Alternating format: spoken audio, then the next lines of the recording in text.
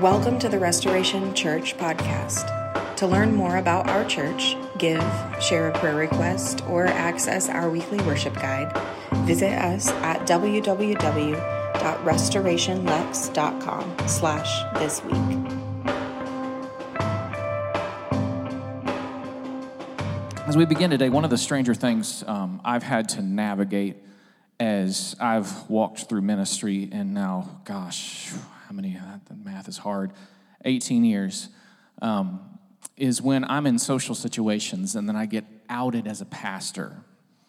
I always hate when I'm going out to lunch with you guys or something like that, or we're out at a place getting drinks or something, and they're like, this is my pastor, and see the countenance of people just immediately change to standoffishness. We were in Florida this past fall and Labor Day weekend, and got to go down there, and we got a coupon for an hour boat ride, which I was very nervous about, but we did it, and we went out on the ocean.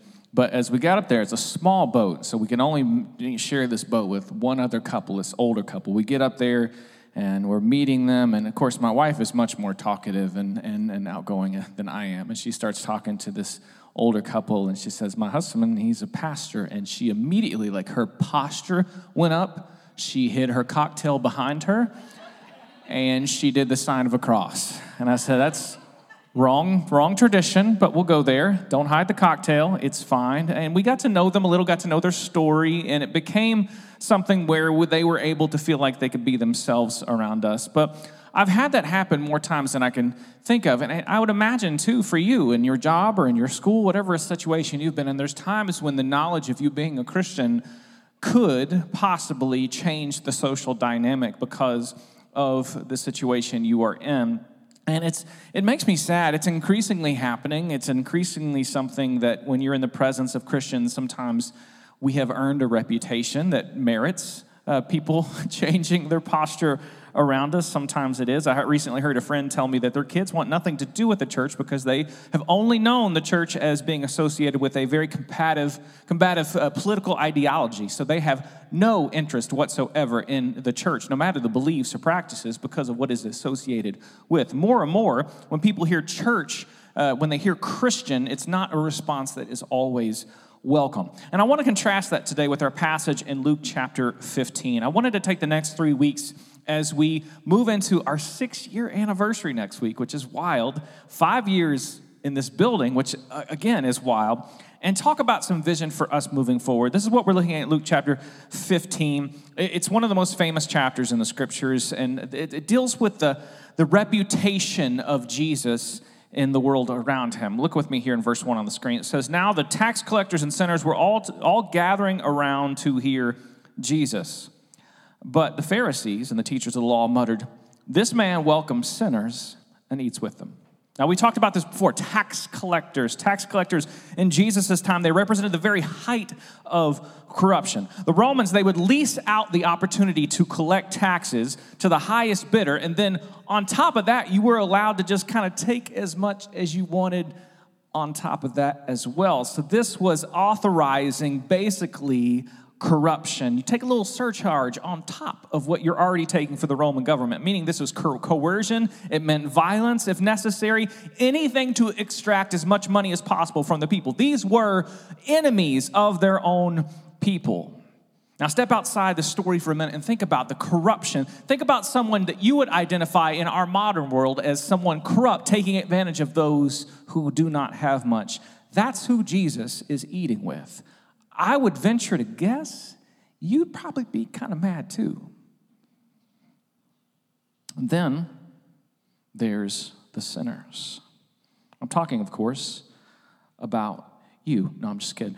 I'm talking about, this is a catch-all phrase for men and women who kind of stand outside, lack obedience to the scriptures, tradition, piety, that left them, for whatever reason, on the outside looking in. This is who Jesus is sharing a table with. To the tax collectors And the Pharisees, what they saw the tax collectors as sharing priorities when you eat with someone. Table fellowship means you condone what they do and how they live. You have an excuse. You have excused their behavior as you share a meal with them. One of the rabbinical teachings that you see later on in the tradition says, let not a man associate with the wicked, even to bring him near to the law. The Pharisees did not believe in friendship evangelism. They did not believe that you should just hang out with those bad people and hopefully they would catch Christianity on top of it. They thought that if you got near to these people, they would be corrupted themselves.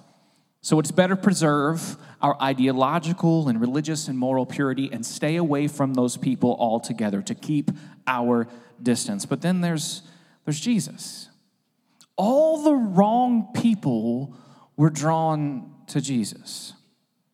And yet we'd agree that Jesus he's the Son of God, the sinless Son of God, God in flesh. And this in no way diminishes the holiness of Jesus. It did not solely his obedience and connection to the Father. No one was more holy than Jesus, and yet no one was more welcoming.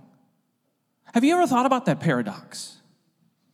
That Jesus was the embodiment of holiness, wholeness, and yet in his holiness, it was all the wrong people, all the unholy who were most drawn to him. Now, does this mean that Jesus condones collecting taxes and exploiting the people of Israel? No.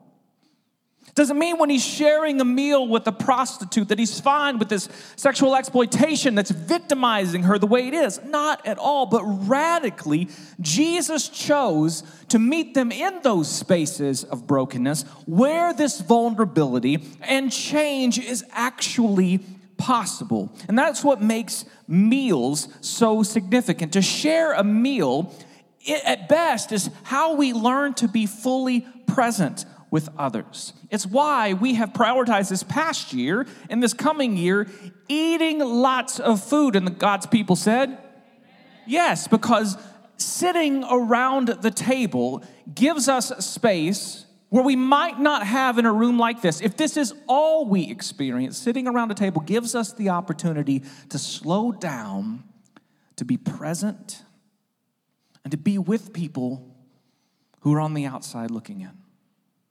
This is how people were welcomed into the kingdom through Jesus, through presence, through the simplest of ways. This was Jesus' ministry strategy. More than anything else was presence. He's called Emmanuel. What's Emmanuel mean? God with us. And God with us literally, truly means God with us, present to us, present where we are, present as we actually are. Jesus showed that over and over again, it wasn't the synagogue or the halls of power that centered his ministry. It was the table with the food and the wine. Tim Chester writes that Jesus didn't run projects, establish ministries, create programs, or put on events. He ate meals. Some have said that in the Gospels you see Jesus either going to a meal, coming from a meal, or at a meal. He is constantly eating. I also heard one commentator say that it's very possible that Jesus had a double chin because he's always eating, because that's where you meet people, where they actually are. Think about how when you sit at a table with people you love, it gives you the opportunity to enter into the stories and struggles that you would not have otherwise been able to do. At our best around the table, we are vulnerable. At our best, the struggles that we have failed to open to others become seen and known and loved. We are met where we are and not where we should be. That was the ministry strategy of Jesus. All of this flies in the face of those who were committed to maintaining this ideological purity, this religious purity apart from people. And as they grumbled at Jesus, as the Pharisees and the teachers of law began to grumble about this, Jesus tells three stories, three famous stories. We're just focusing on one today. The first one, he continues. It says, then Jesus told them this parable. Now suppose one of you has 100 sheep and loses one of them. Does he leave the 99 in the open country to go after the lost sheep until he finds it? And when he finds it, he joyfully puts it on his shoulders and goes home. And then he calls his friends and his neighbors together and says, "Rejoice with me. I found my lost sheep." I tell you that in the same way, there will be more rejoicing in heaven over one sinner who repents than over 99 righteous persons who do not need to repent. Now, hear me, both then and now, 100 sheep is a significant investment. Does anyone in here own any sheep? No, I didn't think so. I just wanted to throw it out there just in case. Sheep, it's a lot, huh? Kids, yeah, I guess kids do count as sheep. I do not want 100 kids, though. That would be worse. So, 100 sheep, that's a significant investment. Jesus' parable, he's talking about leaving 99% of the investment behind in the open country, literally here in the Greek, the desert, to go after the one. And a lot of times, we've heard this parable presented as sort of making the 99 and the one against one another. It's like Jesus is devaluing the 99 in order to love the one. But I don't think that's what's happening here. In valuing one, Jesus isn't devaluing the other. Some commentators have actually pointed out that shepherds, they worked in teams, and it's likely that the 99 would have still been cared for, had still been taken care of. What it means then is the job is not finished after grazing in the open country until everyone has been brought home. What is being said is that something I think is deeply profound and important here, that God is not satisfied to cut his losses with people. That no one is expendable in the kingdom of God. The job is not done according to Jesus until all 100, until all people are safe at home. And guess what? That's not just good news to the one who's lost, that's good news to the 99 as well. Kenneth Bailey, he writes this. He says, "Does the lost individual matter, or are the people alone important? Indeed, it is the shepherd's willingness to go after the one that gives the 99 their real security. If the one is sacrificed in the name of the larger group, then each individual in the group is insecure, knowing that he or she is of little value. If lost, he or she will be left to die. When the shepherd pays a high price to find the one, he thereby offers the profoundest security to the many." I hope you hear that you are not just a number to God, that you are known and loved where you are as you are. And the good shepherd is not willing to leave you behind any more than he's willing to leave anybody that's not in this room behind as well. You are known and loved and valued. He is pursuing you in your wandering, in your lostness, because the job is not done, according to Jesus, until everyone's been brought home, until everyone has been made safe. It's true for you, it's true for me, and it's true for those who stand on the outside looking in, and those who are unaware of their lostness, whether by their religion or by their rebellion. In both cases, the Good Shepherd is after us. He is wanting to bring us home. But notice, though, the end result here, what we see is celebration. This last verse is one of, I think, the more sobering and surprising verses in the whole of Scripture. Have you ever stopped to ask yourself, what does God celebrate? What does God celebrate? Jesus makes it clear. What garners a celebration in heaven? Does heaven erupt in applause when our candidate is elected to office? No. Is it when a certain number of people begin to attend our churches? No. Is it when we have reached a height, a level of a religious knowledge? No. Is it when we get the people around us in the world to behave and think and act and vote like us? No. According to Jesus, it's none of these things. However valuable they may be, what has heaven erupting in applause is when everybody's brought home. Is when the lost is found, is when no one is expendable, and when the 99 begin to understand that no one is expendable as well. The real celebrations in the kingdom of God are coming as God sees the lost being found. Those who are wandering through the wilderness, they're finally being brought and called home. Now, the audience of Jesus' parable, the Pharisees and the teachers of law, must have had their jaws at this point hitting the floor as they hear these words, because the problem with the Pharisees, the problem with the teachers of the law wasn't just their exclusion of these people. It wasn't just their judgment. The problem for them, and often the problem for us, is that they could not see that they were just as lost as those they excluded, just as wandering as those they tried to leave out. Jesus longs to rescue and bring safely home both the religious and the non-religious, those who are staying home just as much as those who are lost and far away. You know where you find a lot of lost people? In the church. They're singing songs, they're serving, they're giving, they are fully satisfied in their own rightness, they're fully focused on their own importance. They're unaware that the God that they're speaking about and singing to is right there, waiting to bring them home, waiting to give them grace that they are often unaware that they actually need. Now, are there lost sheep out there? Yes, of course. But don't be surprised to find them right here sitting in the seats with you.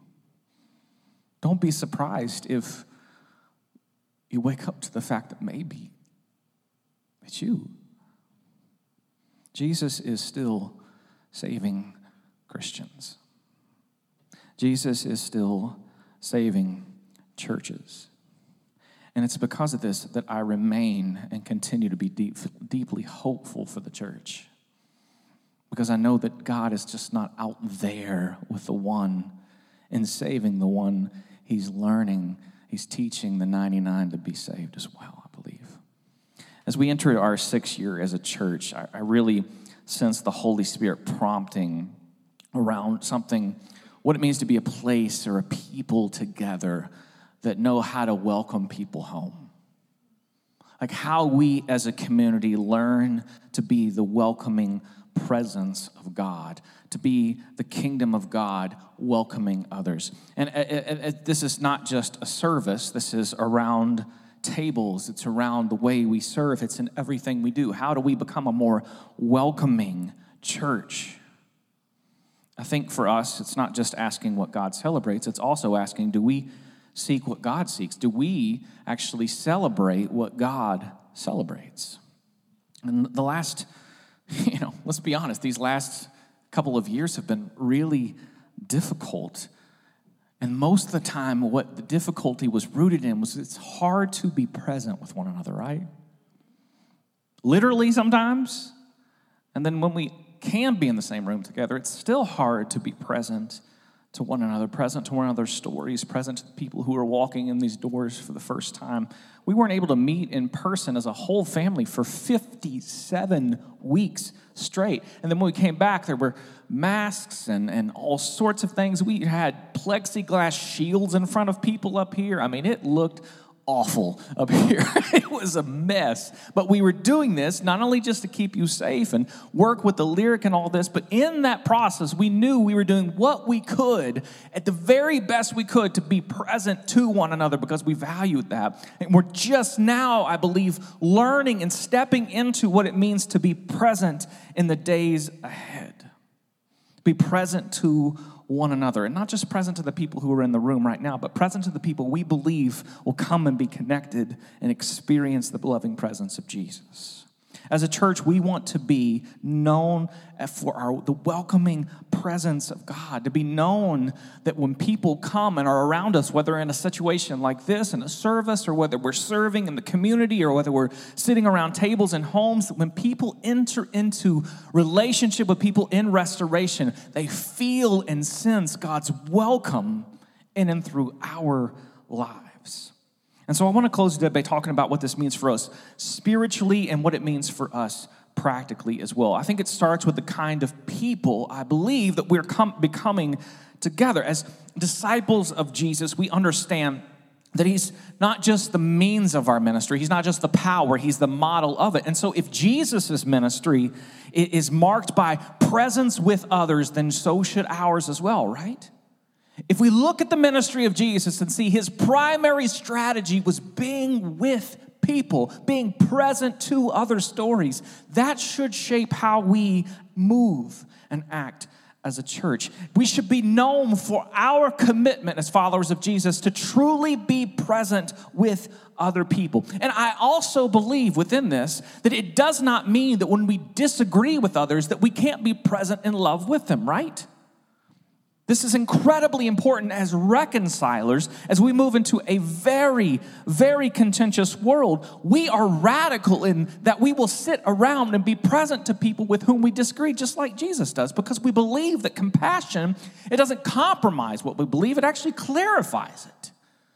Being willing to listen and sit across the table and be present to people who are unlike us, who don't live and think and vote and look like us, is how we show Jesus in the presence that we offer others. Meaning our ability to be able to slow down and to listen and to make ourselves present to these stories and the struggles that we see, not only for people in this room, but those outside where we are, is central to how we understand our calling as a church. Let's talk about this practically. When we talk about being a welcoming and hospitable church, I want to make something really abundantly clear. This is not marketing. I heard one time a pastor refer to their hospitality team as customer care, and I threw up in my mouth. The language of business in church is toxic. Now, we can learn from the business world, of course, but turning people into customers and hospitality into just means to get people into a room is not the ministry of Jesus. But it doesn't mean that we can grow in welcoming others. We're not inviting people into a bait and switch ministry that measures our success by nickels and noses, by how many people we can get into a room like this. Not that that's not important, but that is not what welcoming is for. Welcoming us so people can be seen and heard and loved and can be in the presence of God with one another. So we begin asking, what would it look like to have a team that across everything we do, we decide to be welcoming? And that's where the welcome wagon came in. There's the welcome wagon. That's what we're picking you up in. So the news today is that we spent half the church budget on a 1985 station. No, I'm just kidding. I wish. That would be so fun. Now, the welcome wagon is to build this team of people who see their calling as joyfully welcoming people into the presence of God with us, to put a priority on how we welcome people, not from a place of welcome in a marketing scheme, but you belong. You can be here and be loved in the presence of Jesus with others. This is in part already happening. Ashley and Emily have done a great job over the past year of providing these pop-up parties and family meals. Hasn't that been awesome over the past year to just have these incredible meals that we share together? The chili cook-off, which was won by Jay Pennington, way to go, and these other things that we're doing. And I want you to know, as we move into 2023, that's not going away. That's continuing. We have our next 3 together that we're moving forward towards. The next one is February 12th, and it is going to be a chicken wing cook-off on Super Bowl Sunday. Who's excited about that? So if you make chicken wings, get that smoker or whatever ready. Troy Gray, if you're listening, I hope you hear that too, because I know he's not here, but I know he's going to be ready for that. I'm very, very excited about it. I ordered a chicken trophy just for this, so somebody gets a chicken trophy when they win the chicken wing competition, and it's just to have fun and connect and be able to have a moment to be present with one another. We have fun and joy around the table with these opportunities. February 12th, when that's happening, I think that's going to be awesome. But there's a couple of other ways I want to see that expand. First of all, on Sunday mornings, it's intimidating enough to walk into a very bright room with a bunch of folding chairs when a lot of people who've been a part of a church before have been in dark rooms and it's quiet and there's smoke everywhere. There's no smoke in here. I ran out of the juice. I'm sorry. No smoke machines in this room. I'm just kidding. But a lot of times when people walk into a room like this where you're immediately seen, it can be very intimidating. We want to do a better job of making what happens here on Sunday morning a welcoming place for people who are exploring faith or connection.